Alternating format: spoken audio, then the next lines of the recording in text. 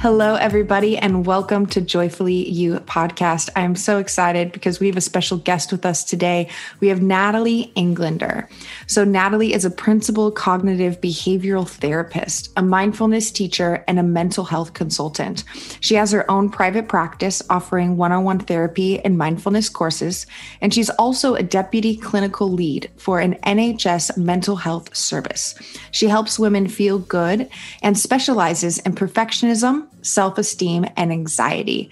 I'm so glad that you are here with us, Natalie. Welcome. Thank you. Thank you for having me. Yes, this is so exciting to be able to talk about these things because these are topics that come up a lot with the women that I listen to and also in my own life, right? And I didn't really self-identify with a lot of these things until starting my learning about personal development and deciding to want to understand why I was a certain way and some of the things that were holding me back from going after my dreams and my goals. And so I'm just so excited to connect with you. Yeah, absolutely. I think particularly with perfectionism, often people don't actually identify with it or know that they are a perfectionist until maybe you do a bit of reading, a bit of research, and then you're kind of like, okay, maybe I am a perfectionist. I had a trainer. I was doing like an emotional intelligence workshop, and a trainer was like, okay, you guys are all sitting together because you're a perfectionist. And I was like, I don't do anything perfect. That's literally what all perfectionists say. They're like, I'm not a perfectionist because I'm not perfect or because I don't do things perfectly. So good. Oh yeah, it was definitely eye-opening to be like, oh. So I'd love to hear, like, how did you get into doing this work? You know, what's a little bit of your journey and story that's led you here? Yeah. So I think it was pretty much from when I was a teenager that I'd already just sort of decided, right, I want to be a therapist. I don't really know why I'd come to that conclusion. I think definitely studying psychology at A-level I thought was fascinating and just so interesting. And I'm probably quite nosy in that, you know, I like to kind of know things, know people's stories.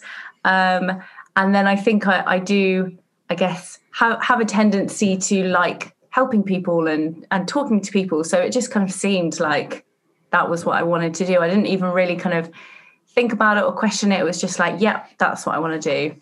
And so then from there, in probably true perfectionist style, just sort of set my mind to it.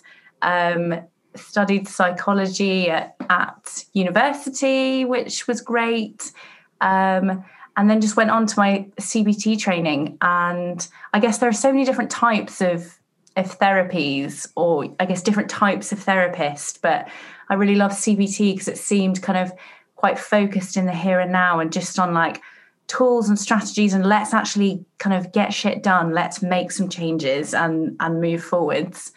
And then I think it was maybe like a couple years into being a CBT therapist that then I started to discover mindfulness, which I absolutely love.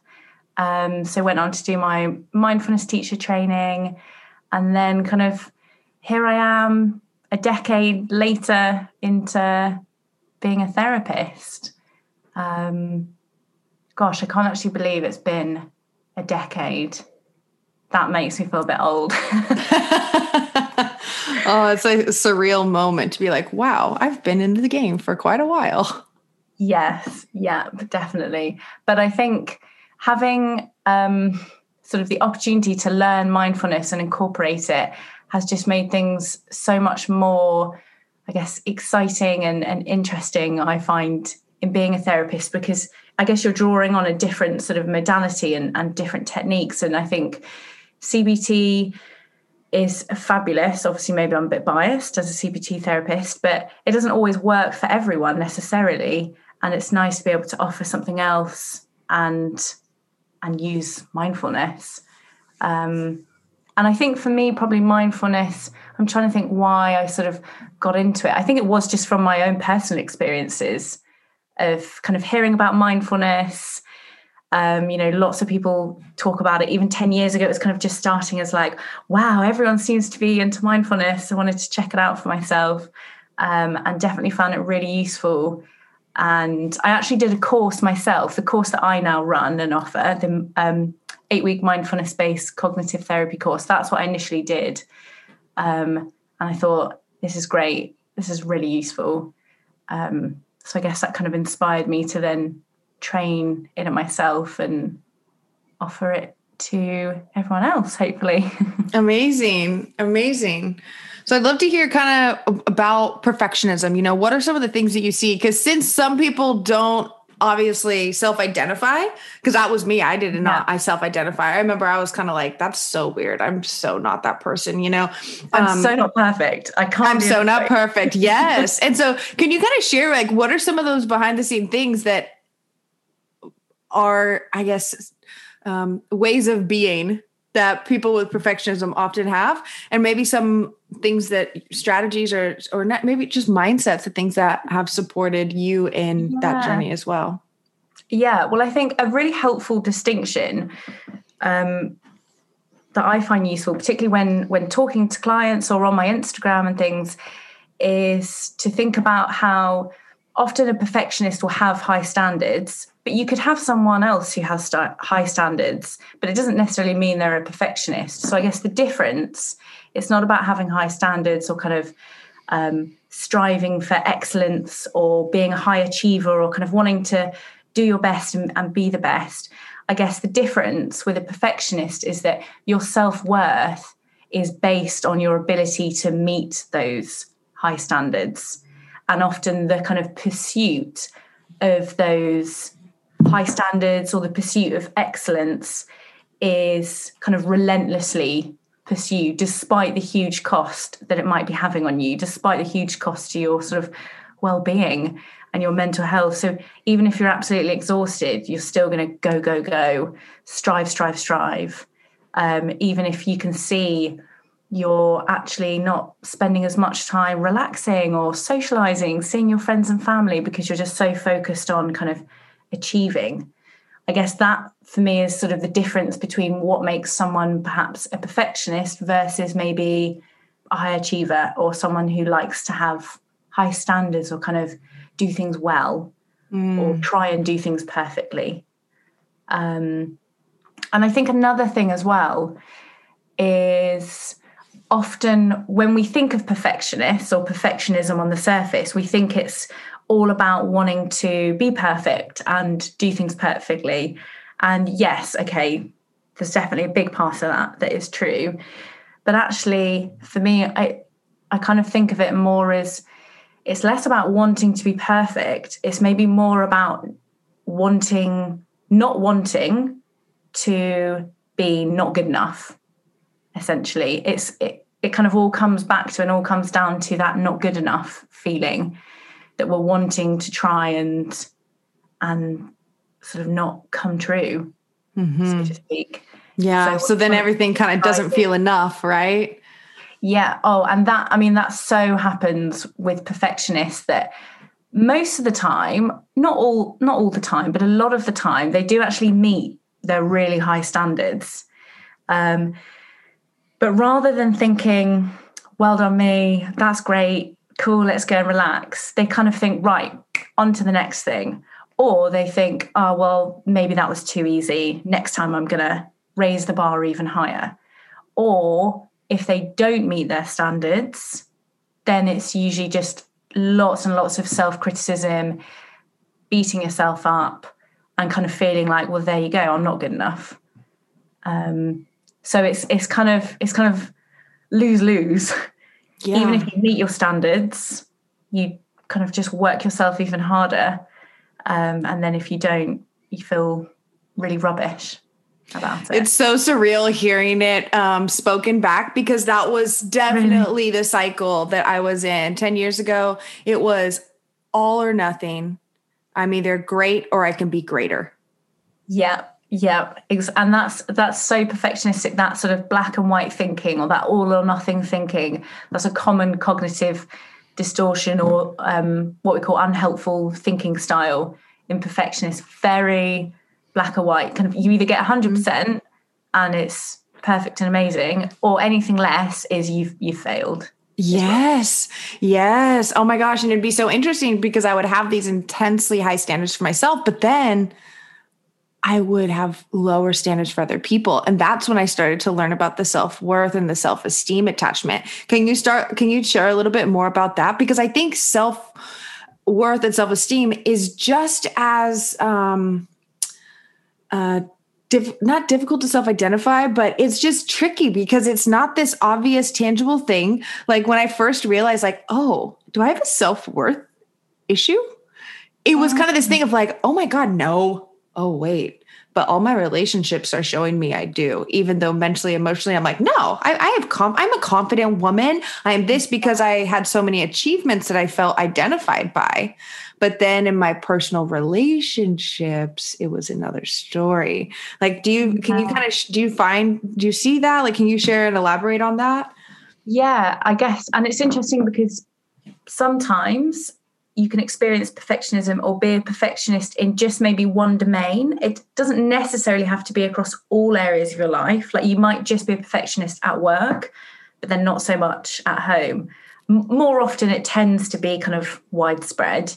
But I think the sort of bit around self-esteem, I actually often talk to some of the women I work with about dormant low self-esteem. And I guess what that is maybe similar to what you were describing, in that on the surface, and even if you try and stop and think a bit deeper, that generally everything feels fine. I don't feel terrible about myself. Like, I'm fine. I'm doing well. I'm confident. I've achieved all these things. This is great.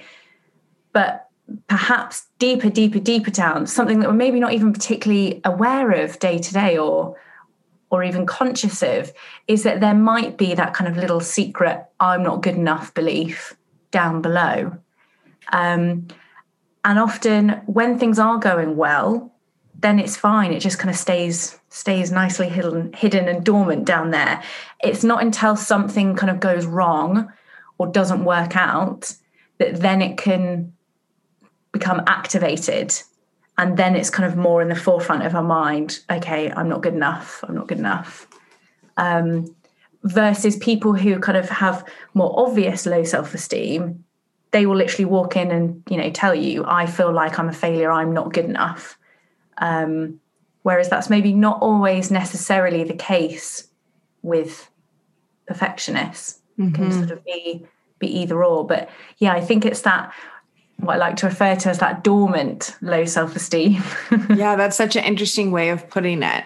I like that a lot because I definitely can relate with that. And I have a feeling a lot of listeners can as well, because it's not an obvious thing.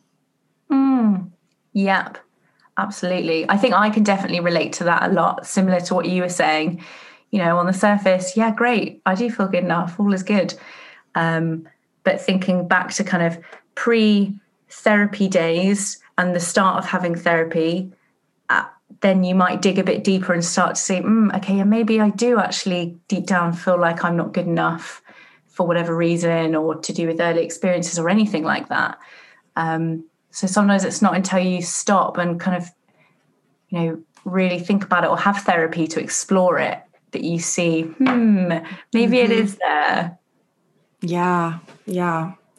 And it's interesting, the different things that activate it, and it's even the smallest of things. And like something that I've noticed with certain friends and certain clients and different people that I've worked with is when it comes down to doing things for other people, it's this above and beyond, I'll sleep when I'm dead, got to get it done. But then when it's doing things for ourselves individually, and that's why I like to focus a lot around self-love, because all of a sudden it's like, why is it more difficult to do things for yourself than it is for other people? And like, for me, that's where I started to identify, there is a disconnect in self-worth if I'm able to show up for other people versus myself. And so that's been one of the biggest things of my personal development journey, is learning how to activate commitment. And by activating commitment, I had to face all the fears, the fear of judgment, the fear of rejection, the fear of failure, and dancing with all of those. So like, I don't have a therapy background. I've just like my own self-discovery process. So that's why it's like, I was excited to interview you, because I'm like, I wonder what this looks like from a therapist perspective, you know? Yeah. And it's interesting you were saying then about kind of noticing that for other people, you can sort of show up and do things, but you were noticing that then when it was yourself, it was a lot harder to do that, and kind of, questioning and thinking, well, why is that? And I think that it can come back to that idea of self-worth, but self-love as well, because I guess I kind of think of self-love as that appreciation for yourself and kind of care for yourself. And so then if you don't have that self-love, then why would you potentially be sort of automatically doing all the actions associated with that? I guess that's when I kind of think of like self-care. You sort of need to have the self-love there in the first place to even want to or be motivated to do the sort of the actions associated with it, the self-care, actually looking after yourself. Yeah. Because for me, it was a lot of addictions in the past. You know, I was smoking, like when especially like early 20s and stuff like that, that I'd be like, why do I keep doing this thing that's destructive? I'm curious, do you ever work with anyone that has like, you know, subtle addictions involving like with perfectionism? Like, how would you approach help supporting someone if they're wanting to show up for themselves, wanting to have those actions of self-care and like overcoming perfectionism? How would you approach that? Yeah, I guess, I mean, it's definitely a process. Obviously, there are kind of tools and techniques and things that you can sort of do, which are absolutely useful. But I think it's really therapy where you can dig a lot deeper and kind of get to the root of it.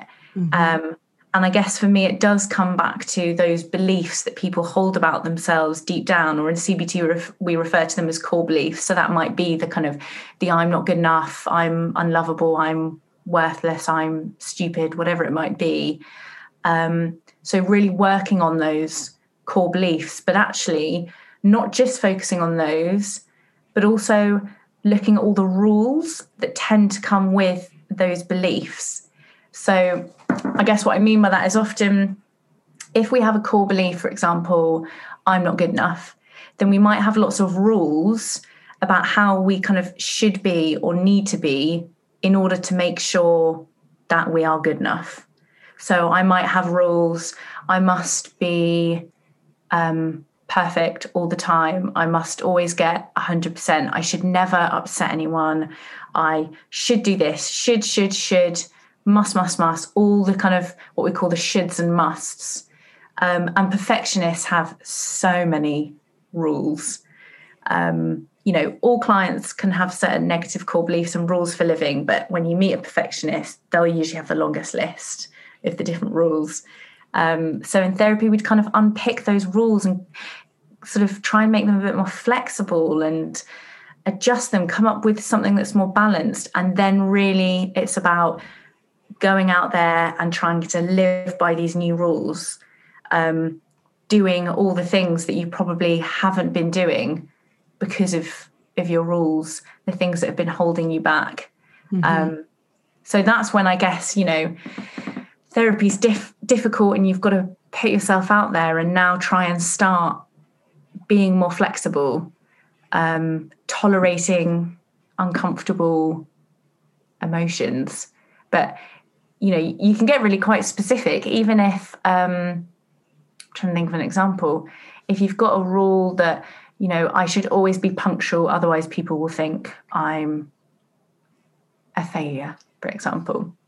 So that person might always feel the need to turn up sort of half an hour early just to make sure that they don't break their rule about being punctual. So then you might encourage them, right, let's be a bit more flexible here. Why don't you try and turn up on time? Not half an hour before, on time.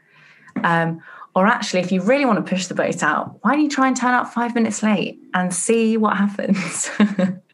So kind of experiment, test things out. And I think that's why I love CBT, because it's not just talking about it in the therapy. It's then kind of, okay, now let's go out there and do things in between the sessions to sort of actually put the learning into practice. Yeah, it's so important because it's like understanding it in theory, but then actually looking at how it relates and applies. Do you ever use have you learned how to become your own therapist in certain ways where you can like hear the part, learn how to, because for me it's coaching myself, and I coach myself through journaling, where I notice and I the questions that I would ask someone else if they're sitting in front of me. Do you ever do that with yourself? Like, do you find yourself with some of these perfectionist tendencies and that's why you focus on it? I'm curious. Yeah, absolutely. I mean, I definitely describe myself as a recovering perfectionist. So yes, okay, I've been taught and studied and learned lots about perfectionism, but I always think it's helpful if you can really, really understand by having been there yourself. And so I certainly kind of use a lot of what I've learned on myself. I think actually what I found most useful for my perfectionism is mindfulness, because I guess CBT would sort of encourage me to challenge my negative thoughts and maybe come up with something a bit more balanced. Whereas if there are certain thoughts that you have that just keep coming, the same one over and over again, then sometimes a mindfulness approach can be more helpful, because rather than getting caught up in it and trying to challenge it and come up with something, more flexible and balanced, mindfulness would actually just have you kind of acknowledge that the thought is there, label that it's there, and then try and let it go by focusing your attention back into the present moment and almost bringing humor into it. Like, there's the I'm not good enough thought. Hey, thanks for coming. Cool. Now I'm going to go back to focusing on something else.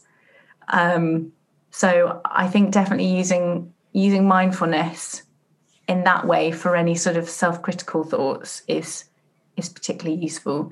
Mm-hmm. But I just even being aware, just even noticing and recognizing that you're having unhelpful thoughts is huge. That's the first step, just being able to notice, because so often there's so much stuff going around, floating around in our heads that we just don't really pay attention to. We just kind of notice the effects, like our mood has dropped, or we're feeling frustrated with ourselves, or we're smoking, binge eating, Netflixing for hours on end. And often that's because there's maybe some stuff going through our minds, but we're not aware of it. So I think just becoming more aware has definitely been really useful. And with things like journaling, having your own therapy for sure is useful. I've definitely found that useful. Do you have a specific like meditation practice that you do regularly, or what does your mindfulness rituals and routines look like? Yeah, good question. So I guess definitely sitting down and doing longer meditation practices is great, but equally I'm super busy. That definitely does not happen every day. Amazing for any mindfulness teachers out there who do sit and absolutely consistently every day do like a 45-minute meditation. I don't have time to fit that in. So I definitely do them. But I say the one that I find most useful that I can include every day is just a 3-minute breathing space. It's sort of like one of the famous mindfulness practices. If you do a mindfulness course, it will talk to you loads about it. But it's really just where you kind of take a minute or 3 minutes to just pause. And the first step is just noticing what's going on for me right now. How am I feeling? How does my body feel? What thoughts are around? Kind of what's like the weather pattern in my mind like? Is it a nice sunny day or is it a bit dark and stormy? So just noticing. And then the second step is moving into gathering your awareness around the breath. So you're just focusing on your breathing in, breathing out. And then the third step is kind of expanding your awareness around the breath to take in your whole body. So you're just aware of the body as a whole, sitting here on your chair, in your room, kind of feet on the floor, grounding you to the earth. And I often ask myself at the end, before I open my eyes, how can I best take care of myself? Because usually I may be doing a breathing space if I'm suddenly feeling a bit stressed or pissed off about something. I'll do a breathing space. So I think asking that question, how can I best take care of myself in the next moments of my day, is really useful. That's so powerful. I love that so much, because that's been a big, being able to ask the questions. And then it's like, well, where's that answer coming from? And it's coming from our own inner wisdom, that greater knowing. And I think when we have the mindfulness to slow down, the meditation practice, whether it be 3 minutes or 45 minutes, whatever that space is, learning how to calm the critical thoughts and ask better questions is so powerful. Yeah. And I think that's why journaling can be so great, because there are so many different ways you can journal. And obviously you can just open your journal and get writing, kind of free flow, see what comes up. But I guess you can also journal by using specific prompts that are sort of tailored for helping you ask exactly those sorts of right questions to really get you thinking.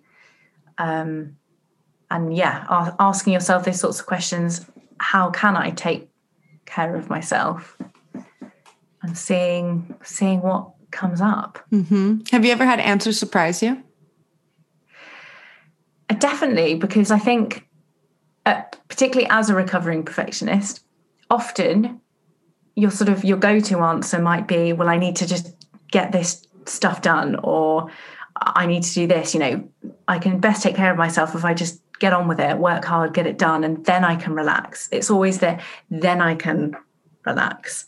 So I guess not so surprising anymore, but initially of just when the answer is just slow down or just do nothing, go and rest and relax. And it kind of feels like counterintuitive, because you feel like, no, I want to keep going. I don't want to rest or relax. But actually, that's what you really need, is to just stop and just leave it until another day.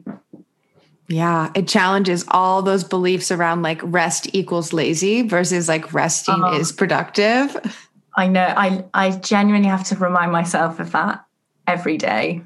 Like, resting is not lazy. You need to rest.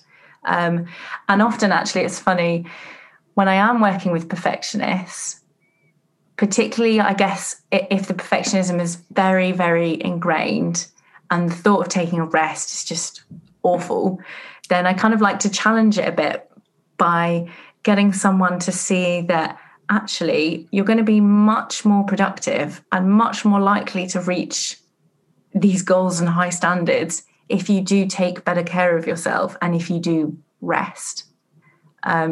So even though it's not ideal, we want someone to think, I deserve to rest. It doesn't mean I'm lazy. If at the beginning you kind of have to fake it till you make it, and you're actually thinking, okay, I'm resting because it's going to help me actually achieve what I want to achieve, then fine. If that's what kind of gets the foot in the door, then yes, go for it. There has to be that permission slip. And I think I call myself a recovering perfectionist too. I like to know what the use of something is.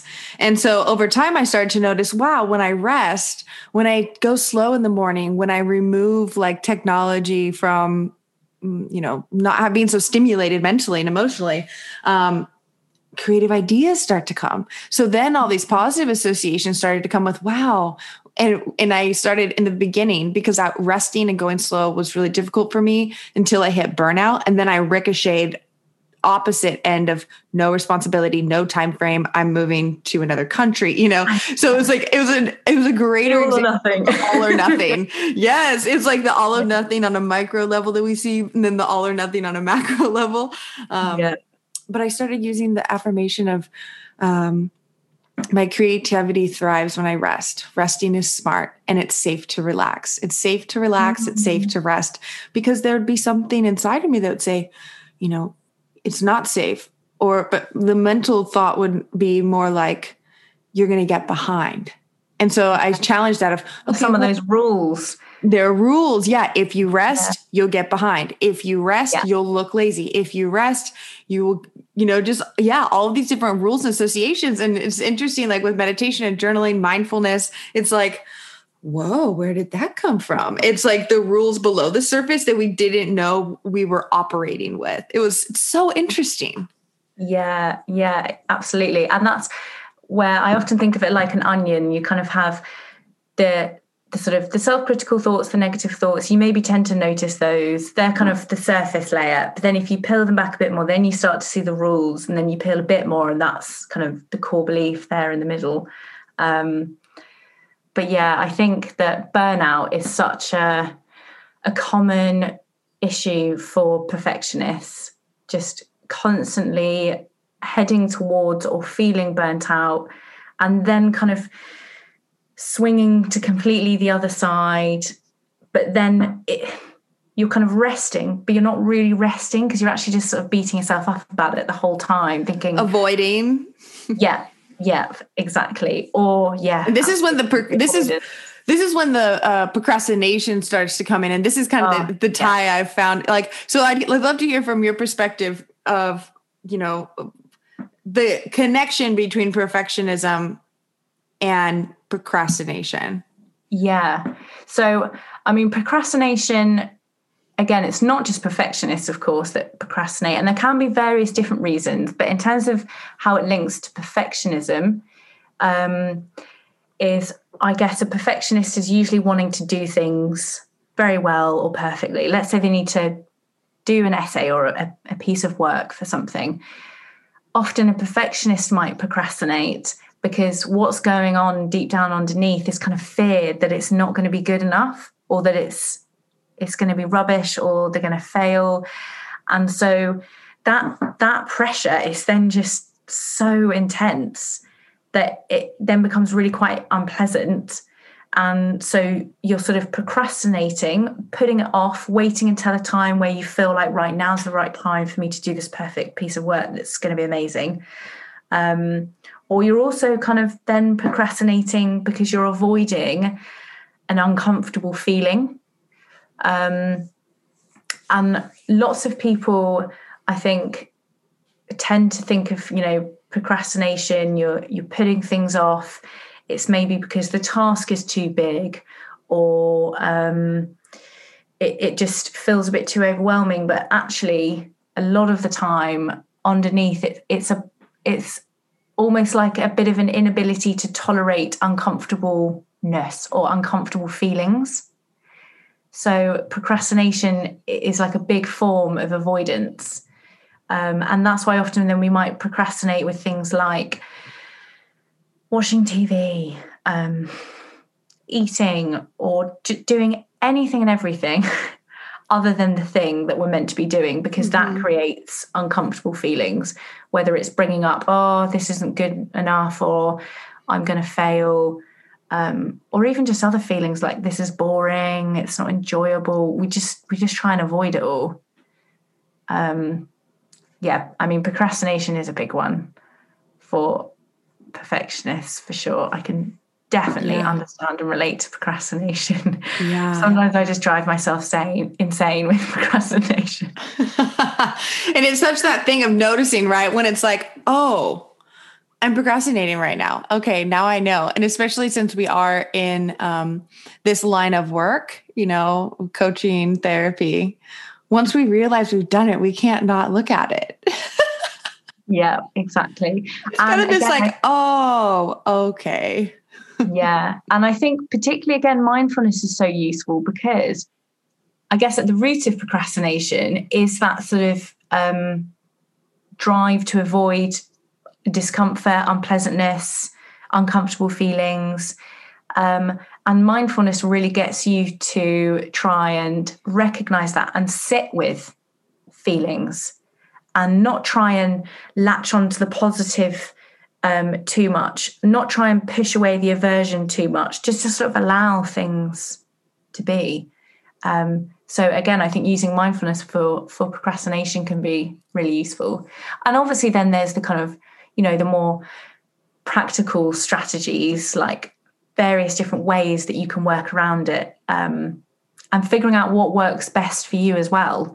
So I guess some people might have kind of the 5-minute rule, where you say, right, I'm just going to do 5 minutes and then I can stop. And usually once you've got started, 5 minutes later, you probably keep going. And if you don't, well, at least you did 5 minutes. Or some people kind of set time limits, like, okay, I'm going to work on a task for 30 minutes or 1 hour. So it's almost like a bit of a deadline that you're setting yourself. Or planning rewards can be a common one. Like, okay, if I sit and get this done, then I can go and see my friends. And things like, I tend to do this one of get the hardest thing done first, whereas some other people like to build momentum. So you start with the easiest and you build your way up. So then you're like feeling good, like, yeah, I've got one thing done. So there are lots of different strategies out there. It's kind of testing them out and picking out which one works best for you, I think. Oh, I love that so much. Yeah. Because there are so many different ways to approach it, but it's finding our own unique approach to it, you know? And for me, a lot of it comes, like, being a sensitive person, a lot of it comes down to this sensual experience of pleasure. Like, what brings me joy? What creates a sense of pleasure doing it, you know? Like mental, it's almost like mental pleasure of like, oh, it feels so good to get this done, right? Which is like some of the perfectionist side of it, but it's also the ambitious side, you know? And so I love that you shared those different examples and different ways to be able to overcome that, and noticing that it's uncomfortable emotions and learning to sit with it, because that was definitely my aversion for a lot of different avoidant tactics that I used, was because I didn't know what to do with it. Because in my mind, I want to be like, this is not something I can fix right now. So what do I do with it? I don't know. I didn't know how to sit with it. And that was one of the most powerful things about meditation for me as well, is not making everything so much about who I am, instead of, oh, this is a thought I'm having. Oh, interesting that this is coming up. Because I was so self-identified by, I'm either doing good or I'm doing bad. And yeah. Absolutely. Yeah. Being able to kind of label, okay, I'm having a thought that I'm lazy at the moment. But again, rather than being caught up in it and feeling and thinking that I am lazy, just taking that little step back. My brain is having a thought that I'm lazy. Yes. And this is where it all comes back to self-love of like, no, I'm doing a good job. And maybe there are areas that I could show up for myself differently, but let's acknowledge first, like the acknowledgement. Yeah, absolutely. And I think, actually, I haven't mentioned, I did, when was it? I feel like it was it the beginning of this year? Oh, I don't know. Time is moving strangely in the last year or two because of COVID stuff. But I did actually do a mindful self-compassion course. You know, Kristen Neff, Queen of Mindful Self-Compassion. And that was definitely a game changer for building self-love, 100%, because I think it is actually something that sometimes needs to be taught. You kind of need to learn it. But I love that actually, if you don't have much self-love at the moment, that it doesn't mean that that's how it will always be. You can actually kind of grow self-love, which I think is lovely. Yeah. Thank God. Yeah, absolutely. Thank God that we can change and evolve and grow. And yes, definitely. So what would you say, like, if there's one thing that you really wanted people to hear, if maybe they have realized they do kind of have some perfectionism, or, you know, if you can like give them one thing that you're like, okay, this is something you could focus on or change, you know, what would be that thing you wanted them to hear? Oh, gosh. One thing. And my brain is like firing off like 10 million different things. But I'm going to sit with that, and I'm going to pick one, and I'm going to sit with not knowing, was that the perfect one to pick?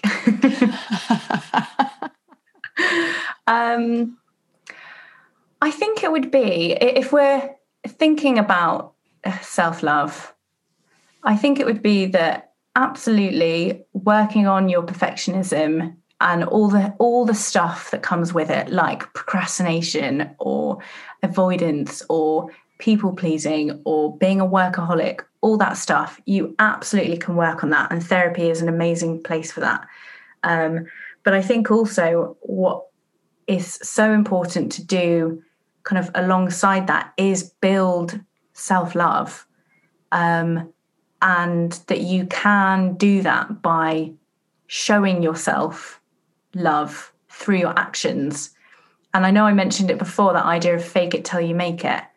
I think some people sometimes don't sort of like that idea, or they kind of feel like, oh, I need to feel confident before I go out and do a presentation. Whereas I would say, go and do the presentation, tolerate not feeling confident, keep doing it, and eventually you will feel confident. So I guess it's kind of the same with self-love. Keep showing yourself self-love. Do actions of self-love. Focus on self-care, prioritizing yourself, setting healthy boundaries, being nice to yourself, giving yourself a break, letting yourself rest, trusting yourself. All those things will over time build up your self-love. And I guess the reason why I think that's so important is because I feel like self-love is almost, you could think of it like the antidote to perfectionism, because at the root of perfectionism is not feeling good enough, really. Beautiful. Yeah. And I guess the next question that kind of leads into it is self-love is, if you were to complete the sentence. Yeah. Self-love is an appreciation for yourself. So it's about being loving towards yourself, having regard for your own happiness. I think that's what self-love is to me. And then kind of adding on to that, self-care is doing all those things that show that you have regard for yourself, that show that you appreciate yourself. So yeah, I kind of think of self-care as like the doing parts. Yeah, I did too. Yeah. I love that so much. Thank you so much, Natalie, for joining us on the podcast today. I can't believe it's been however long. Right? 45 minutes. Yeah. And you have I read, but loved every minute of it. Yay. I know, that's like I feel the same way. Like whenever I'm doing a podcast interview with someone, it's like we get to have a little virtual coffee and I'm like, tell me more. But yeah, time flies when we're having fun, right? Yeah, it does indeed. Thank you so much for having me. You're welcome. And you have a little freebie for the audience, right? The Mindfulness for the Modern Woman. Can you tell us a little bit about that? Yes. So I've recently just launched this. So I'm super excited about it. It's my first freebie. It's a free workbook, Mindfulness for the Modern Woman. And essentially it's the ultimate guide to less burnout and more balance in 7 days. So I think it's super, super relevant for perfectionists, but I mean, everyone else too, who doesn't experience burnout and who doesn't want more balance.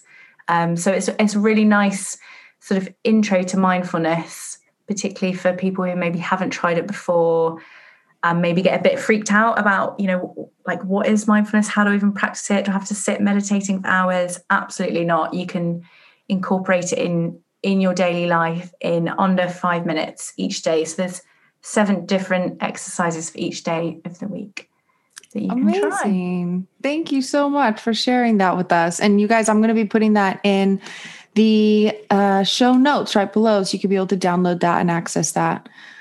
Natalie, where can people find you?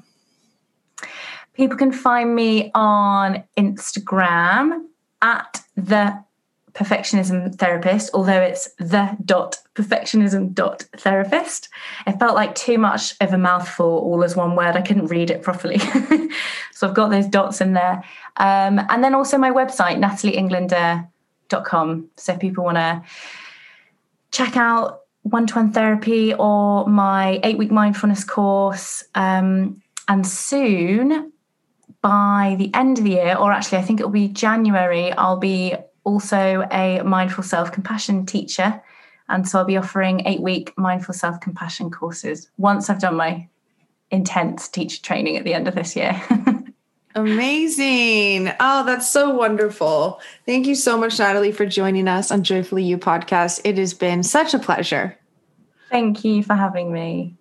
All right, guys, thanks for listening to another episode. If you love this episode and you know someone that needs to hear it, send it to a friend. Or maybe you yourself were just like, oh my gosh, this is exactly what I needed to hear. Take a screenshot if you're listening on your cell phone, post it to your Instagram story and tag the.perfectionism.therapist and tag me, Kelsey Lowe Show. If you are listening to the podcast and you haven't connected with us on Instagram, I highly recommend that you do so because that's where me and Natalie got connected because that's where we're hanging out. And so thank you guys for tuning in to another episode. I'm your host, Kelsey Lowe. You are listening to Joyfully You podcast, and I will see you on the next episode.